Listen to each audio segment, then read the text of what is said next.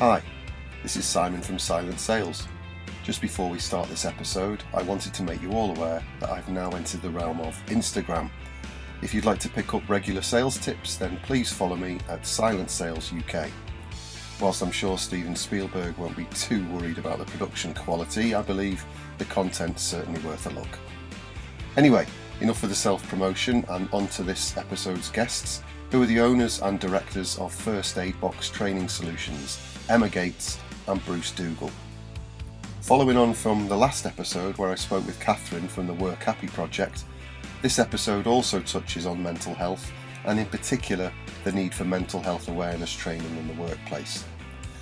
Bruce and Emma talk about how running a business as a couple is part of their brand despite their sales styles differing, and I delve into a challenge I've faced in my past employment, which is how to ensure the dreaded fear sell is avoided and how to make a dry topic engaging. Bruce enlightens us on the art of selling confidence, and we also touch on the importance of taking time out from the business, as it can easily spill into your home life when the owners live together. You can check out First Aid Box's offering at fabtraining.net, where you'll not only see an array of safety training courses, but also their ability to offer first aid support at events and even train you in pet first aid. Although I think the mouse that my youngest cat brought me last night was probably beyond help, as it seemed to be missing a head. A lovely couple, a new dynamic for the podcast, and I know that you'll enjoy. So hello to Bruce and Emma. Hi. Hi, Simon. Hi, lovely for you to join me. I really appreciate it. You're my first couple on the podcast, so I don't know what I've let myself in for. Neither do we. Well, I'm interested, just before we get started, in the whole sort of podcast thing, really. So, Bruce, I'll start with you. Do you listen to any podcasts? Have you got any favourites, and where do you listen to them? Yeah, it tends to be in the car, on my way to jobs, on my way to sort of training sort of days. I travel up and down the country, so I get time. Yeah, probably my favourite way of getting CPD, continuous professional development. I use a set of guys that record a show called the Recess Room. My background is sort of ambulance and things, and first aid training. So yeah, they do a great podcast that goes from, as they describe, roadside to resus, and it takes you through a patient's journey from an ambulance crew standing by the side of the road through a series and set of scenarios focusing on different things, cardiac arrest and things like that, through to, one of the guys is an A&E doctor, so then they'll talk through the hospital process. So yeah, it's really interesting to see from various different people's point of view how the patient's journey will be, literally physically journey, but also medical journey through to hospital and into a ward. Oh, fascinating. What about yourself, Emma? I'm quite a podcast newbie. I think I got into it really just before lockdown. We as a family have a couple of dogs, so one of my daily jobs before get the kids to school and then take the dogs for a walk, and I discovered the ability to be able to listen to them on my phone while I was walking. And I started off because I wanted to teach myself about marketing. I was aware that as a company we weren't maybe marketing ourselves in the best way. Our social media was a little bit hit and miss. So rather than spending the time when I was at home, sort of using my time wisely while I was out walking the dogs, podcast is ideal. You can walk, you can listen, and I take in quite a lot by doing that. That's quite a way that I learn quite well. So I basically, mine was just searching the internet, looking for recommendations, asking other people if they'd ever used marketing and sales tip, which I suppose is similar to this one. So that was my newbie introduction to podcasts, and I have carried it on, and I am following a few now, and so yeah, it's good. I enjoy it. It's a good way, good use of my time, I feel. Well, a lot of people talk about them as a great companion piece. So I suppose, when you're walking your dog, you've got that sort of mindfulness essentially, but it can be a bit lonely. And also when you're out in the car, knowing from my field sales days in particular, and when I'm traveling a long distance for some training, it becomes a little bit sad where you're trying to start up conversations at a moto service station because you haven't spoken to anyone for hours. And with a podcast, it's that companionship, isn't it? Absolutely. And I do find, I find that I do learn. I actually take, the information tends to sink in when I'm relaxed and I'm enjoying and I'm walking, and I find that the information I'm listening to does sink in more than if I'm sat at a computer screen, really. Yeah. So yes, although, yes, I get the companionship bit, but actually for me, it's definitely a learning thing as well. Okay. So thank you. I'm keen to start really with understanding the dynamic of having a couple in a company, which is quite common in SMEs in particular, but it can affect companies in a different way depending on the roles. So, and I don't know who's going to start, and maybe this will tell me about the dynamic. Who will answer this first? But does it affect your? Is it an integral part of your brand, and does it affect the way the company works positively, negatively? Let's start there. Yeah, and it will be me that starts, so I don't know what that tells you about our dynamic. Obviously, yeah, we are a couple. We're a couple in life as well, in business, and we make no secret of that. We do tell people that as part of our brand and as part of our company ethos. We brand ourselves as a family-run business. That's a big part of who we are, and I think it's a big part of what makes people come to us. They do see us as the company next door, even though we are national. We are still perceived as the company next door. Why do you think that matters to people then? Why is it important to position yourself as a family company? Why do people care? Why do you think they care? I think it adds to the overall sort of customer experience that they've got sort of both of us there, and we're aware of the customer from sort of different perspectives. If I've met a group in a training room in a large business, I'll be discussing through training. We discuss all sorts of bits and pieces, and we'll get down to the nitty gritty. We'll discuss the bolts of how the company work on a if you want to use the sort of the shop floor type title of it, how the workers actually do the job. I'll come back to Emma. I'll discuss at the end of the day, within reason, what's happened during the day and what the actual shop floor customer wants, what they need, where they're looking at going. It might be that I've highlighted an issue within the company, or it might be that I've highlighted some good practice that we can work with them on. I'll pass that on to Emma. We'll if genuinely, we'll sit down to tea and we'll have a chat over, sort of in and around the kids. And well, by the way, did you realise that this company does this as well? And did you realise that they do that? So which then Emma can come back from the admin, the HR. She can go back to the human resources element and go back and say, look, actually, we noticed this when we were in the training room the other day.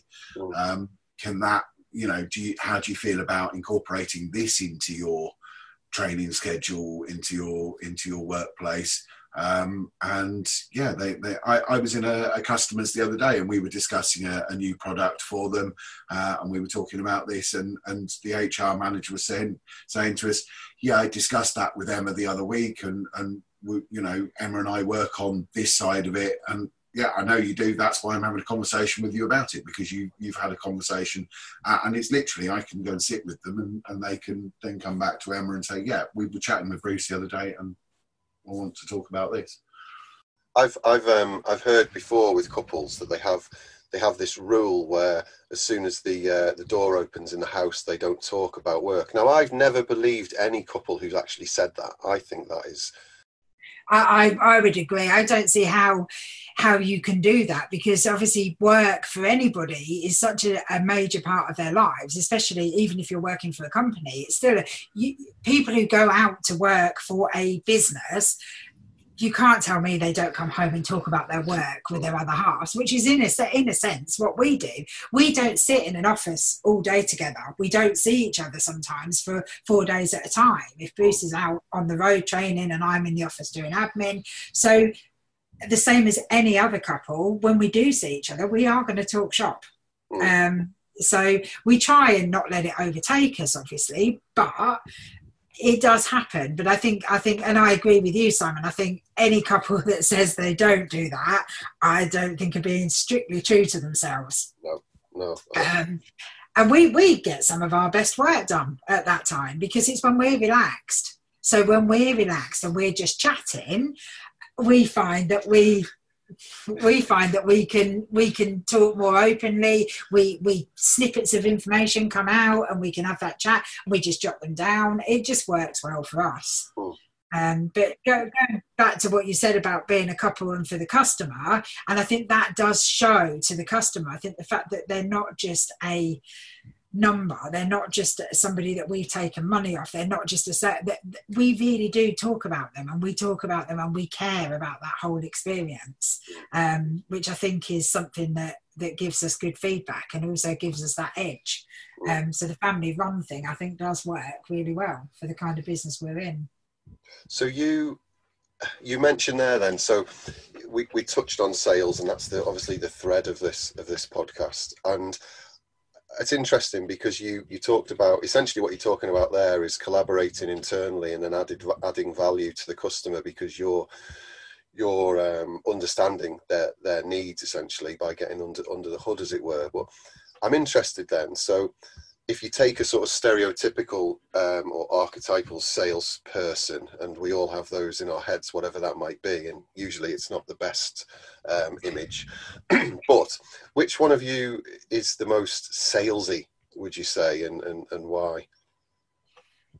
I think, again, I think we're both quite strong on the sales side. However, we do have massively different approaches, and we do approach sales, and I think we view sales in a different way. So I think I'm much more conventional, and as you've just said, Simon, I think I'm more probably stereotypical in the fact that I identify a lead, I look for an inroad, I then go in and I try and make that sale, I try and secure that business. Whereas I think, Bruce, I'll let you answer. You're a different situation. I think the I suppose hot-headed comes to mind with me. I'm reactive. I will see somebody in the training room. I will chat to them. I will then suddenly go click. You need X. And sort of more of a reactive sort of sales. I'll see a hole in what they're doing, and I'll try and plug that hole, and I'll talk to them about it there and then. I'll walk out the training room and I'll go around the corner to the training manager, back to the health and safety manager, because our business is predominantly sort of health and safety related, first aid, mental health, those sorts of things. So I'll go back to the health and safety manager and say, right, I've spotted this. Your manual handling maybe could do with a little upgrade, and have you looked at this and thought about this? So I'm more of sort of an immediate sales classroom. Here's a first aid cabinet full of first aid boxes. Which one of these do you need? Although I'm beaten on that on a regular basis by one of our trainers who just outsells me completely. And it is quite a running joke in the company that I'm the one that sells the least amount of first aid boxes in the classroom. Well, that's your prerogative. It's your company. You're both in the company, so you know. Oh, don't fuel that one. Don't fuel that one with prerogative. I like that outcome, right? Now that's the thing. Now you have to sell, Harry. I don't. I own a business. I don't have to sell if I don't want to. But it sounds like it's quite a good. You're complementing each other quite well then, because what you've got is Emma. If you're more of a hunter, to use those, and Bruce, you're more of your farming, existing relationships and trying to add additional value. Then that is a really good blend, because I think it works really well. I think we recognise and we respect each other's skill sets in that way, and I think where they overlap, that's where we utilize the ability, and we utilize that skill, and that's where we get the sales. So no, I would agree. I think we do, we complement each other really well in our skill sets and in the way that we do the sales. But I'm definitely more of the researcher, as you say, and the hunter. So I'll look and I'll make lists of various companies that I think we should be going to, and the whole lead generation thing is what I do. And then Bruce is definitely the more spontaneous strike while the iron's hot sales. It does work really well. It does work as a good partnership. Yeah, I work on the customers at the end of the day and sort of say, right, if you've got anybody else that you want to, if you know any other companies, get them to give us a shout type of thing, and we can help like we've helped you. I'm working around the sort of word of mouth element, if you like, rather than Emma, that, like she says, planning and going. If nothing else, the sort of the trawling through the yellow pages for X type of company, and we've got this product that would be good for this type of company.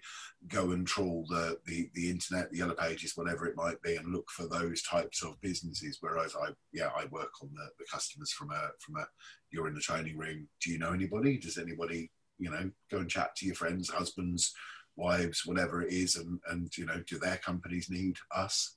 Referrals is a huge thing these days that's taught to most salespeople, along with people banging the huge drum of social selling, even though they don't always understand what that means. I'm interested then, Bruce, from your perspective. I have a upcoming episode where I'm going to be talking with a high profile lecturer at Manchester University about selling concepts as part of teaching and further education. And I'm interested in, from a trainer's perspective, you're essentially, particularly with the mental health side, I suppose with something like manual handling, you're selling a known theory. If you do this, this will happen. If you don't do this, this won't happen. That sort of thing. It's relatively black and white. Whereas with mental health, there's much more. It's much grayer, shall we say, in terms of the way people can be affected or not affected because of the character types. So I'm interested then, from a trainer's perspective, how you are essentially selling that type of concept, that type of knowledge. Yeah, I think you're probably more selling confidence rather than, like you say, a particular product, a particular thing. From the first aid point of view, yes, I teach them X skill. I'm selling them a skill in the classroom for CPR or something like that. Yeah, you've got to sell them a concept of being able to have a sort of a mental well-being, and to be able to speak to them. It's being able to sell somebody how to have a conversation with somebody else, and that's like you said, it really depends on what people come and sit down in front of you with at that point in time. You're quite right, mental health is so wide and varied that and actually we reverse round when I'm doing physical skills, the first aid, the CPR type of stuff, then I'm telling them how to do it. I'm giving them a skill. Whereas when I do the mental health training, I'm actually avoiding doing that. I'm completely turning training on its head as I traditionally have known it. Whereas I would give them in a physical way, a way of doing it. I actually turn that on its head when I do the mental health training and say, well, how would you do it? You've got to be you at this point in time. I'm not going to give you a sentence to say to this person, because every single person that you get coming, sitting down in front of you and having a mental health conversation with you will have a completely different outlook, because it's completely individual to that person. And trying to just sort of sell a confidence and an idea that they've got to then take off and build and work on. I like that, the selling confidence. So on the other side then, or further up the funnel, Emma.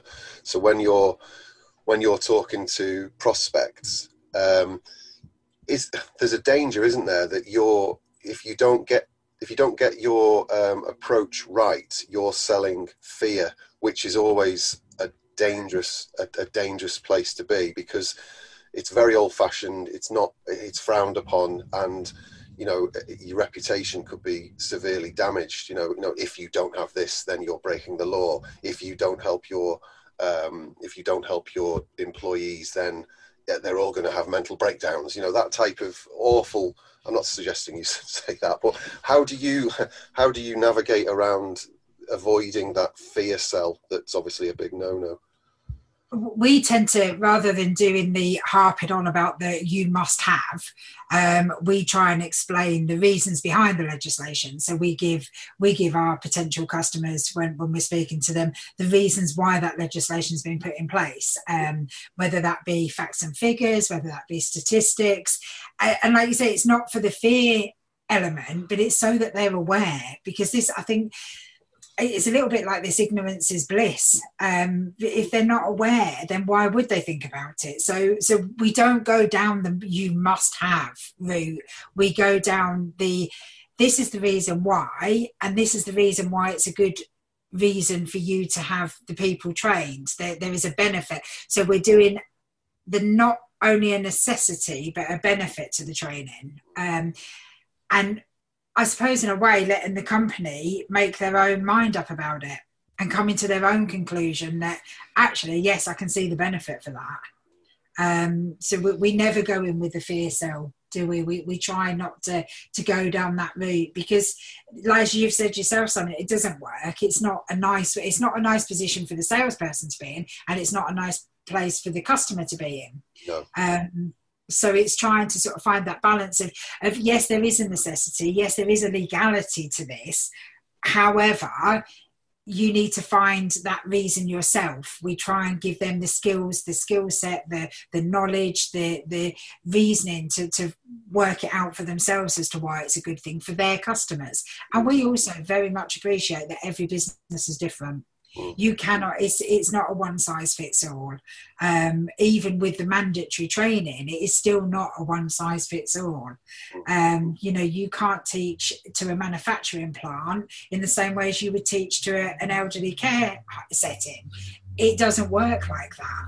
And so, also from the legal side of it, we do work on a framework that is slightly loose and flabby, really. The HSE, whilst they are the legal background to this, they put nice woolly statements into it, and we recommend, and and when you were to try and guidance, so if you were to try and actually go to an employer and say, this is your legal duty, if they went back and looked at the actual written statement that comes out from the HSE, the Health and Safety Executive, actually they go, well, it recommends. What does that mean? Does that mean I have to have, well, no, you've got to do a risk assessment based on your own workplace. All right, okay, so actually they're not telling me I've got to have 4 first aiders. Well, no, you've got to make that decision. The trouble comes when they get to the other end of it, if they have had an accident or if they do have a mental health crisis in their workplace, then the HSE come back and say, well, was it appropriate? Was it reasonable and appropriate and things like that? And it's down to the employer to justify where their training was at that point. And we've got to try and sell this. Do you feel this is reasonable and justified? And if the employer says, well, yes, I do, we're then stuck between a rock and a hard place. We know what the HSE mean by this, but we can't then, as you said, go into this, yes, but it's doom and disaster. And if you don't do this, you're going to be in trouble, because realistically, fingers crossed, actually they're never going to be in that position. They're not going to have the serious life-threatening accident that then the HSE come and investigate and go, well, actually that's not reasonable and justified, and you haven't done the right thing. And they 3 years down the line, well, we did training 3 years with you and we've never used it. Yes, but it doesn't mean you don't need it again just because you haven't used it, because what happens in the next 3 years when you don't have it? Yeah, exactly. I think some of it's training that you hope you'll never need, essentially. You don't want to have resuscitated someone. Well, that was value for money. 3 people have had a heart attack. You know. Exactly, and that's exactly that's sort of partly the tact we go down. Sometimes we do make a joke of it, we do make it fun, we do make it's such a dry subject. I think with the best will in the world, most of the subjects we teach are quite dry, and they have got that serious element to them. So we do try. Oh, he's going to butt in now. So, are you calling my training dry? That I'm sorry, I'm offended there. Yeah, but we just try and make it as, like you say, and do the whole value for money if somebody's had a cardiac arrest and things like that, because it's just trying to get that engagement of people and get them on board. And I think once people get on board with it, if the training is worth its value, and if people can see the value of the training, which is what we try and do, we try and give every learner that comes through our door that experience, that it doesn't become a necessity, it doesn't become a tick box, it becomes a real benefit to both them and to the company, which is why we pride ourselves on our repeat business rate. Sometimes it is getting them in that door. That's the thing, because it is a tick box exercise. They don't want to be there. It is like, well, as you've put it, it's a paying purchase. But I think once people get on board, and if they can't start to see the benefit that it does, even if they treat it as a team building exercise, there is benefits to having it. I suppose that what you're describing as well is that if you're in a position where you're having to hard sell and really, really convince someone that they, like you mentioned there, Bruce, when there's a woolly, ambiguous guideline rather than a mandate, and you're saying, yeah, but if you're having to say, yeah, but to a client, to me, they're not a client. They're not going to be a client. I don't really want them as a client. I don't want to almost have to twist their arm to buy something that they really don't want and they don't see the value in. And where you're doing something that does have some, there's an element of some legal requirement, I'm interested in that. Are you comfortable in walking away? Is that something that you've learned over the years, and you think, oh well, they're just not a client of ours? That how do you approach that?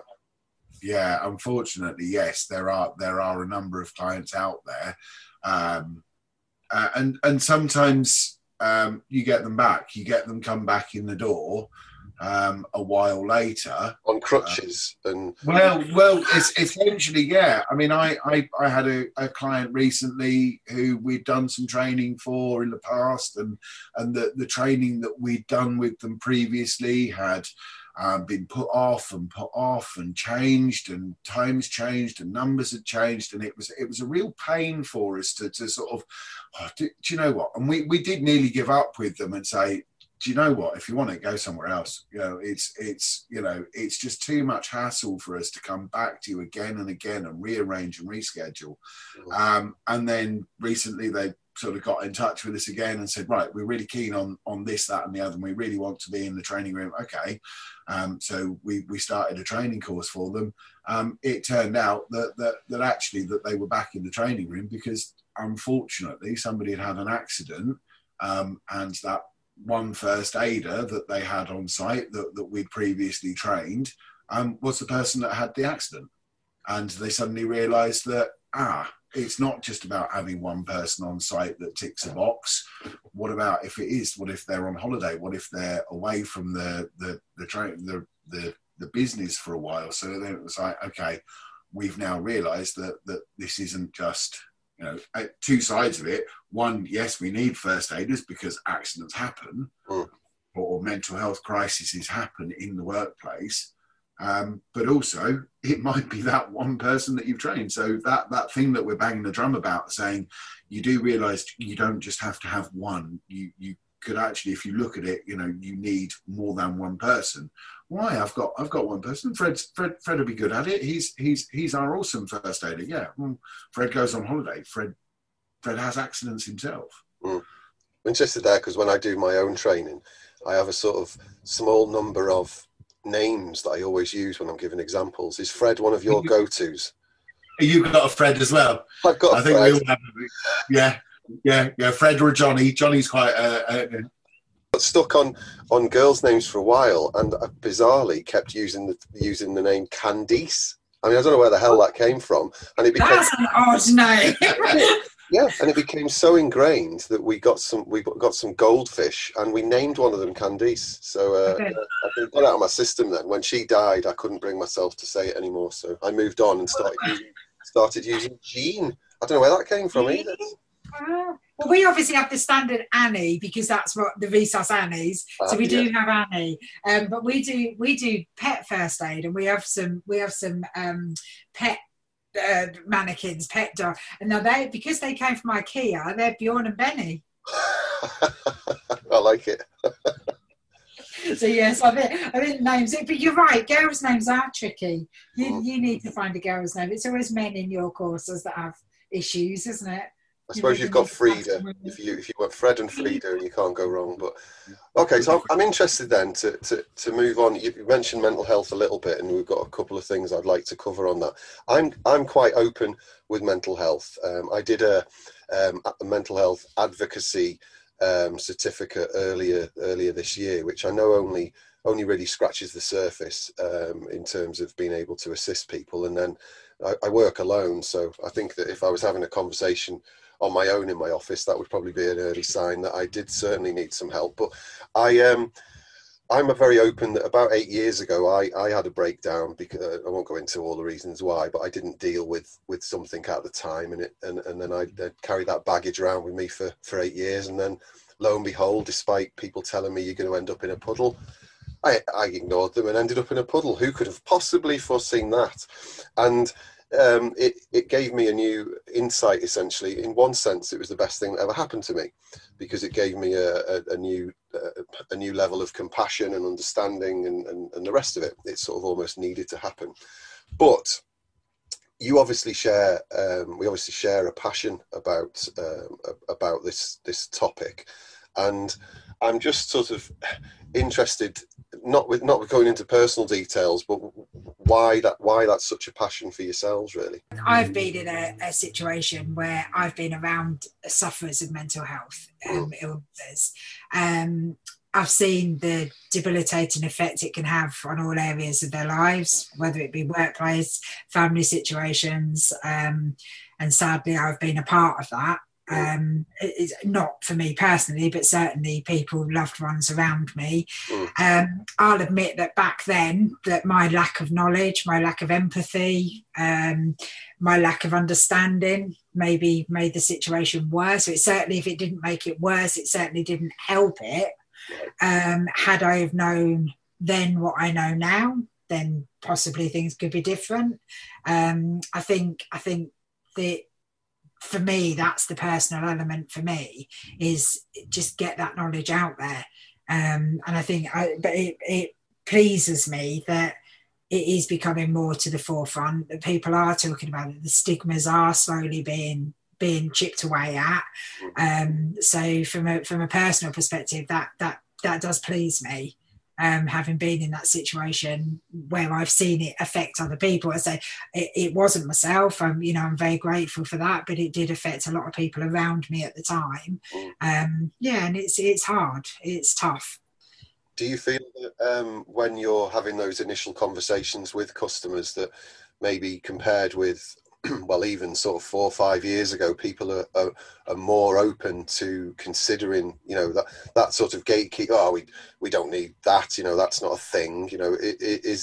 Are people more? I mean, my personal experience is that the newer generations, the younger generations, are much more open about and aware of their mental health than people my age and older, perhaps. Is that fair? Yeah, I think we've made more of the link, or employers are more aware of the link between mind and body. One of the conversations I have with them is about their sickness and absenteeism, maybe. Chatting to them about that and say, okay, so how many days off a year do you have? Could that be improved? Do you think there's any way that you can improve those sickness levels inside your workplace? And they're like, or would you like to improve those sickness levels within your workplace. Yeah, brilliant. And of course they buy into that, and they're like, yeah, of course we would. That's obvious. There's no problem, right? Okay. So why do people take time off? Well, because they're there in the morning and they phone up with the bad back or the cold, the sickness. I've got diarrhea and vomiting today. And I think I've probably been one of those people that has phoned in on a day, on a Monday morning, and I'll be honest, I've probably occasionally phoned in for maybe just because I've felt like a day off and been sick. I can't do it now because obviously the boss is sat next to me. But back in the days when I was sick, but actually, how much of that sickness, those phone calls do they get in the morning, is about true physical sickness, and how much of it is actually a mental health well-being and the physical elements. Yes, maybe they are throwing up this morning, but why are they throwing up? Actually, it could be nerves, it could be a mental health issue that's actually the trigger of all this. And actually making that link between the physical and the mental, actually, if we start looking at the mental health side of it, can we improve the mental health? Can we improve the workplace dynamic? Can we improve how they feel about coming to work and supported and reassured that this is going on?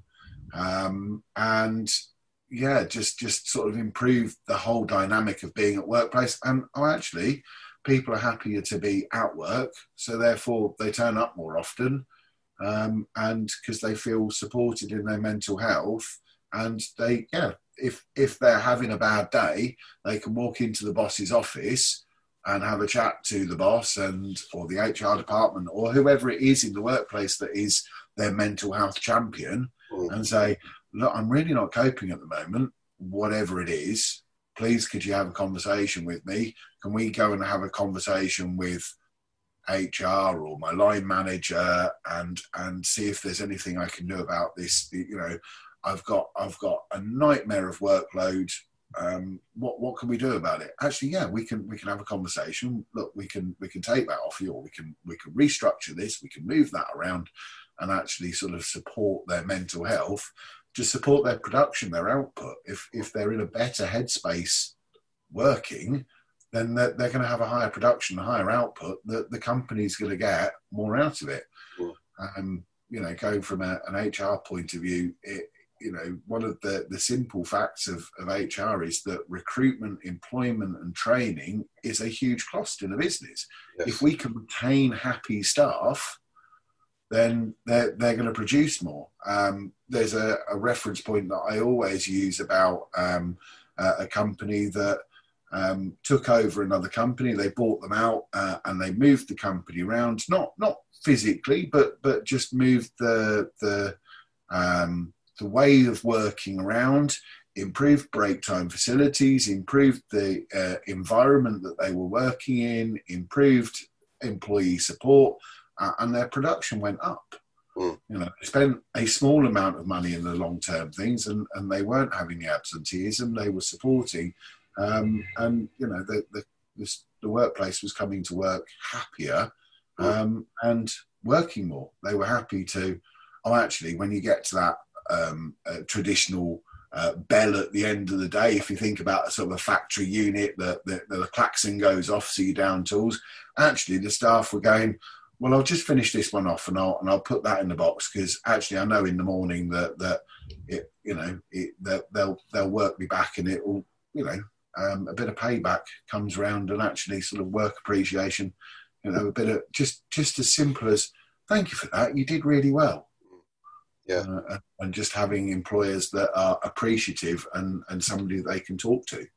So there's quite a lot of a more old-fashioned type of company, I suppose. There was not a lot of carrot and plenty of stick, and that that balance, it can be difficult at times, because you'll experience it as well. What tends to happen is when things aren't going so well in business, the natural instinct is to get a bigger stick, whereas actually you know, if you get that balance right and really look after people in times of adversity, then you're right that you tend to get that payback. But what I'm interested in then, when I've done my own counselling before, people have, or the counsellors have talked about, you know, everyone's has a bucket essentially, and if you'll know this, and you see it as a bucket of resilience. So there's things going on, you know, there's the daily stuff and the boring stuff and the shopping and the kids and the dog's got a bit of glass in its paw and, oh God, I've got to go to the vet, and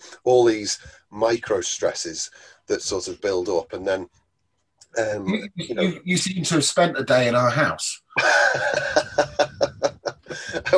and yeah, well, that's it. It's the same for most people, you know, and we all have these ways of poking a hole in that bucket. It's like Kaplunk, really, where you've got people have different things. They have, well, taking the dog for a walk, going to the gym. Some people go to the pub, go to the bingo, whatever it is that they do to relieve that stress. And obviously, during a global pandemic, a lot of people have struggled to be able to do those things to stop the bucket from overflowing, and then therefore, you know, there's a mental health crisis essentially. But to keep it slightly lighter, I suppose, I'm interested then, you're running a business, it can be stressful.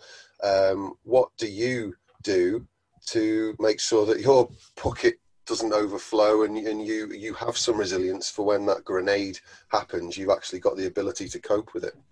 Yeah, there's a simple one-word answer to this: gin. I think somebody once described, what do you do when your bucket overflows? You drink it. Which is a bit of a blasé outlook on it, but no, it is very difficult. And I think everybody, I think especially with COVID as well now, people have obviously thrown into a bit of a false sense of security. Suddenly people did have time and they did have all this ability to be able to do things that they perhaps weren't doing when they were busy working. So I think it's had a bit of a double-edged sword, really. Now people are gradually going back to work and people are having to fit in their, and I suppose I am talking from personal experience. You know, I've had 6 months working from home, looking after the children. It's had its stresses, but suddenly the children are going back to school. I'm now chucking myself back into full-time work. So it's trying to get that balance. We try and take as much time out as we possibly can. It is hard when you're running a business. We've spoke about it earlier in this podcast, to say that, you know, we don't particularly have time off as such, but we do make a conscious effort to take time out. We take time independently. We do make that effort to, which sounds awful, that we just but we do take that time to try and have some time independently away from everything. Bruce likes to say that we have downtime where we turn our phones off and things like that. Unfortunately, well, I like to think we turn our phones off. I think the face that was pulled when I was discussing this earlier with Emma sort of says that I probably never turn my phone off. And I love to say work-life balance, and part of me does want to, because it is down to that. It is about making sure that you do take time out. It is difficult. We have 24/7 communication. We have web chats that come through at 10 o'clock at night and 6 o'clock in the morning. And we've got to look at, you know, when we connect to those, and being a small company that wants to work with our customers when they want to work.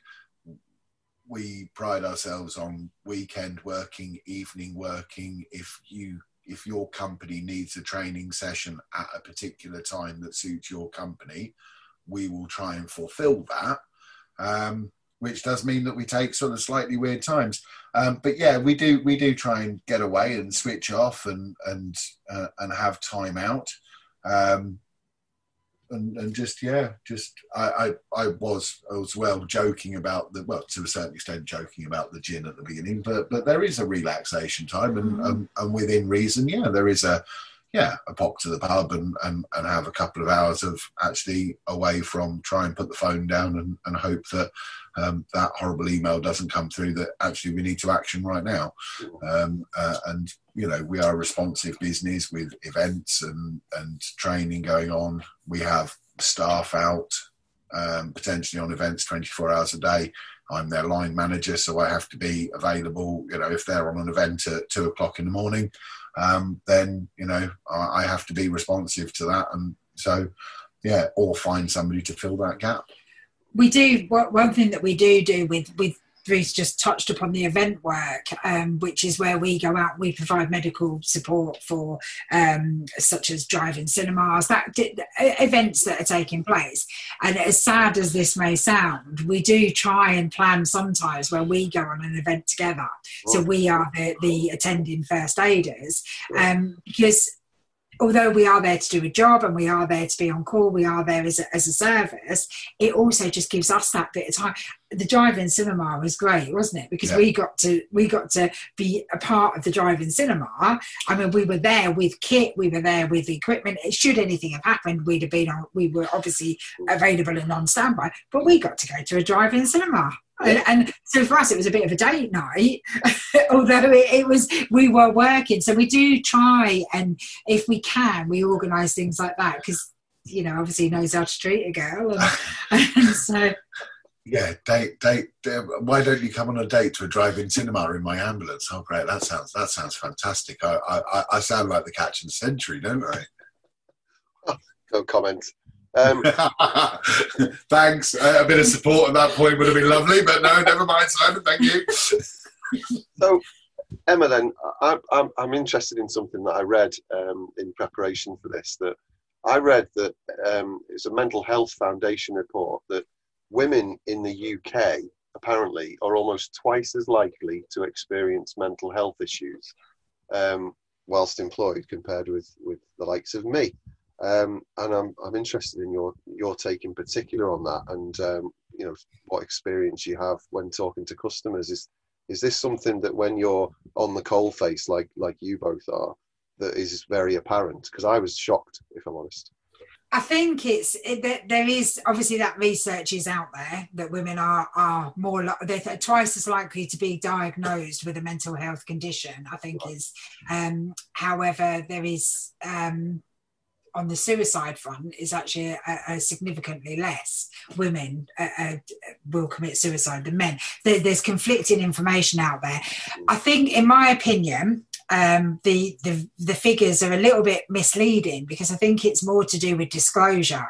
Women are a lot more likely to talk about their feelings. They're a lot more likely to go and present at the doctors to discuss how they're feeling. So therefore they get that diagnosis, which is where a lot of the report structure comes from, is formal diagnosis. I think for men, they tend to skirt around it.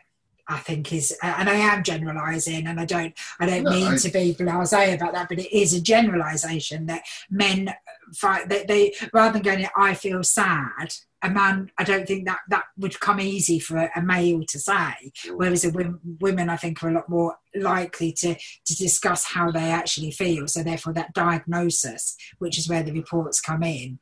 That said, I think women generally have the additional burdens in life. They have, again, very generalisation, but childcare, trying to hold down a job, the guilt that comes with, you know, if the child's off sick, generally it falls to the woman to then have to deal with that in the workplace. So I think from an outside stressful situation, I think women do have that added pressure.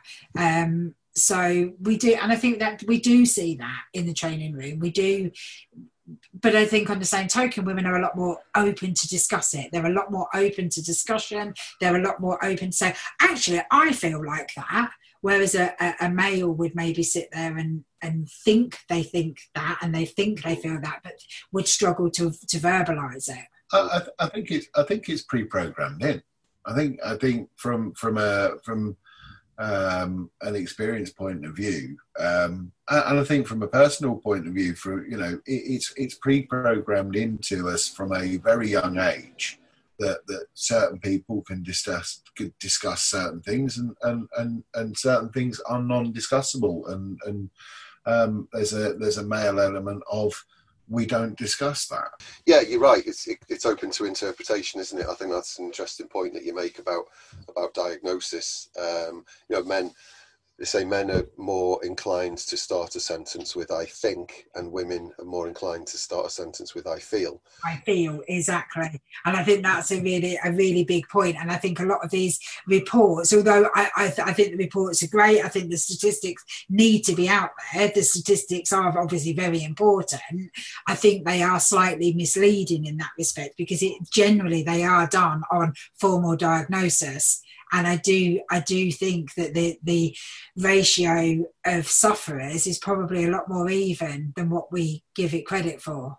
And I think it is purely just down to the fact that a woman will get that diagnosis quicker and have that conversation quicker than possibly a male would. And I think a male would quite often be misdiagnosed because they're not as true to their feelings. So that's my feeling on that. That's my opinion.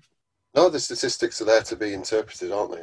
Okay, so 5-year business plans used to be a thing when people could look that far ahead, and then they sort of became 3-year plans because that became the new thing. Let's just do 3 years and really focus.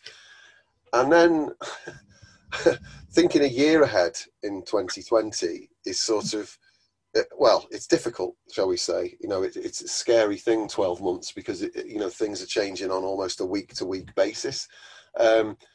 So you're essentially selling the long-term benefits of mental health advocacy and training in the workplace, because it's not the type of thing where you correct me if I'm wrong, but you're not likely to see an instant return on investment, like a lot of training. So how do you approach that? Because that, to me, from a sales perspective, is quite a challenge when people are looking at their budgets. They're looking at, if it's not a revenue generating stream, then it's on hold, or whatever it might be. So how are you sort of strategically approaching this? I suppose the biggest, how are you selling yourself out of a pandemic, Bruce? Tell us all how to do that. I suppose a couple of elements with that. Yes, we have got that sort of slightly short-sightedness from businesses, and I can understand why, as a business myself, yes, struggling with cash flow and focusing on the things that are actually going to develop us a generated income. Mental health training can seem like it's not. I think I go back to sort of, as we discussed earlier on, and sort of maybe production of the workforce and looking at how well the workforce is working. From a sales point of view at the minute, I think actually, as much as the pandemic, and this is going to sound like I'm cashing in, and I really, really don't want this to sound wrong, but actually right now, mental health is probably on the tip of everybody's tongue, and we are all very, very aware that a world pandemic does not do well for the workforce. And we have got a lot of people out there with mental health issues potentially related to or exacerbated by this pandemic. And to be able to say to an employer at the moment, actually, do you know what? You need to look at the long-term well-being of your staff. If you want to get back into the workplace, we've almost got to a point. We've got to sort of a tipping point now with workplaces.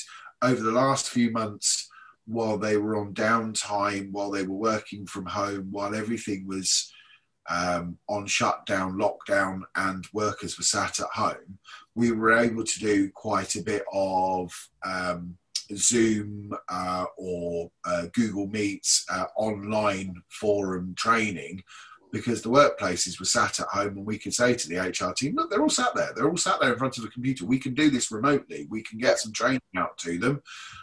quite a few workplaces took it on because it's the mental health training, certainly, if nothing else, is something that we can do remotely. And you could still train whilst people were on furlough as well. It didn't break that rule, did it? Exactly. So we were sort of a bit lucky with that, obviously, from a very unlucky point of view with pandemic. And I don't want any of this to sound, there's huge problems. Lots of people have died, and I never want to say, well, fantastic. We cashed in on that really well. But there was things going on. Now we're starting. Production was down, so we could talk to the workforce in a furlough situation. Now, people are coming back, and they're seeing, all the differences. People are walking into workplaces, they're walking in with masks on. Young people are walking back into school just this week, and a lot of mental health, mental well-being, or mental ill health starts from a very young age. There is going to be a very long-term, the workforce that's going to be starting in 5 years' time are coming out at the top end of high schools now, going into universities. We're at, a university next week doing training for one of their particular projects that work with the nighttime economy.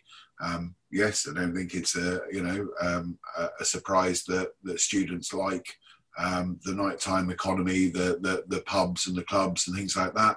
But it's also a trigger point. I joked about gin and alcohol earlier in the sort of the relaxation states, but it's also a trigger point for mental health. So we will be talking to them during their week's training about mental health and how to support the young people that they're going to be working with over the next couple of weeks, who will be the future of the employment workforce. Those business people that are listening to this, that are going to be employing staff in the next few years, you've got to think that actually you're going to be taking on a workforce that is potentially struggling. We're coming out the back end of a pandemic, and realization that the whole world's changed, and we're now upside down, and that's really scary for young people. I could talk to you about this stuff forever, but there's like an optimum time for a podcast, so I've got to try and nail this. And even after the edit, although of course this has been absolutely seamless and won't need any editing at all, I have to try and facilitate this like a good salesperson, and draw it to a close. Maybe there's room to revisit this in a future episode, but what I like, and I really appreciate, it's been really fascinating, what I like to end with is a sales tip from my guest. And what I'm delighted about this time is that the listener gets a bog off, buy one, get one free, although not buying. So I can end with a bog off. And if I don't know who wants to start, but I'd love a sales tip from you, as long as it's not people buy from people, because that one, who everyone knows already. I'm interested in your own sales tip. If you can give one sales tip to the listeners, what would it be? I'll just mention the dynamic you mentioned about knowing the dynamic. I have just had an elbow in the rib that says I'm going first, so I'll pass this over to Emma. Because the dynamic is obviously that I'm told that she's going first. Okay, so if I can't use people buy from people, then no. My main sales tip is to plan, to take the time to understand your customer. Doing that little bit of research, recognizing their needs before they do. That's sort of my tip. If in our business we understand an organisation's legal and mandatory requirements, as we've spoken about in the podcast, we pitch a sale to that level. And if they think that we've taken the time to understand their needs and understand what their legal and mandatory requirements are, it gives us that added credibility and that added trustworthiness. So yeah, my biggest sales tip is to plan. That actually, Emma, you've kind of stolen a little bit of mine there, because credibility. Mine was my three key words: honest, genuine, confident about what we're selling, confident about the products that we've got out there. We hopefully, and I hope we do, put out an absolutely excellent product. So I'm confident when I walk into sales meetings and things that I'm offering the best product that they can possibly get. Possibly sometimes to our downfall, in that you know, I don't trust anybody. You know, we were talking about me being in the training room.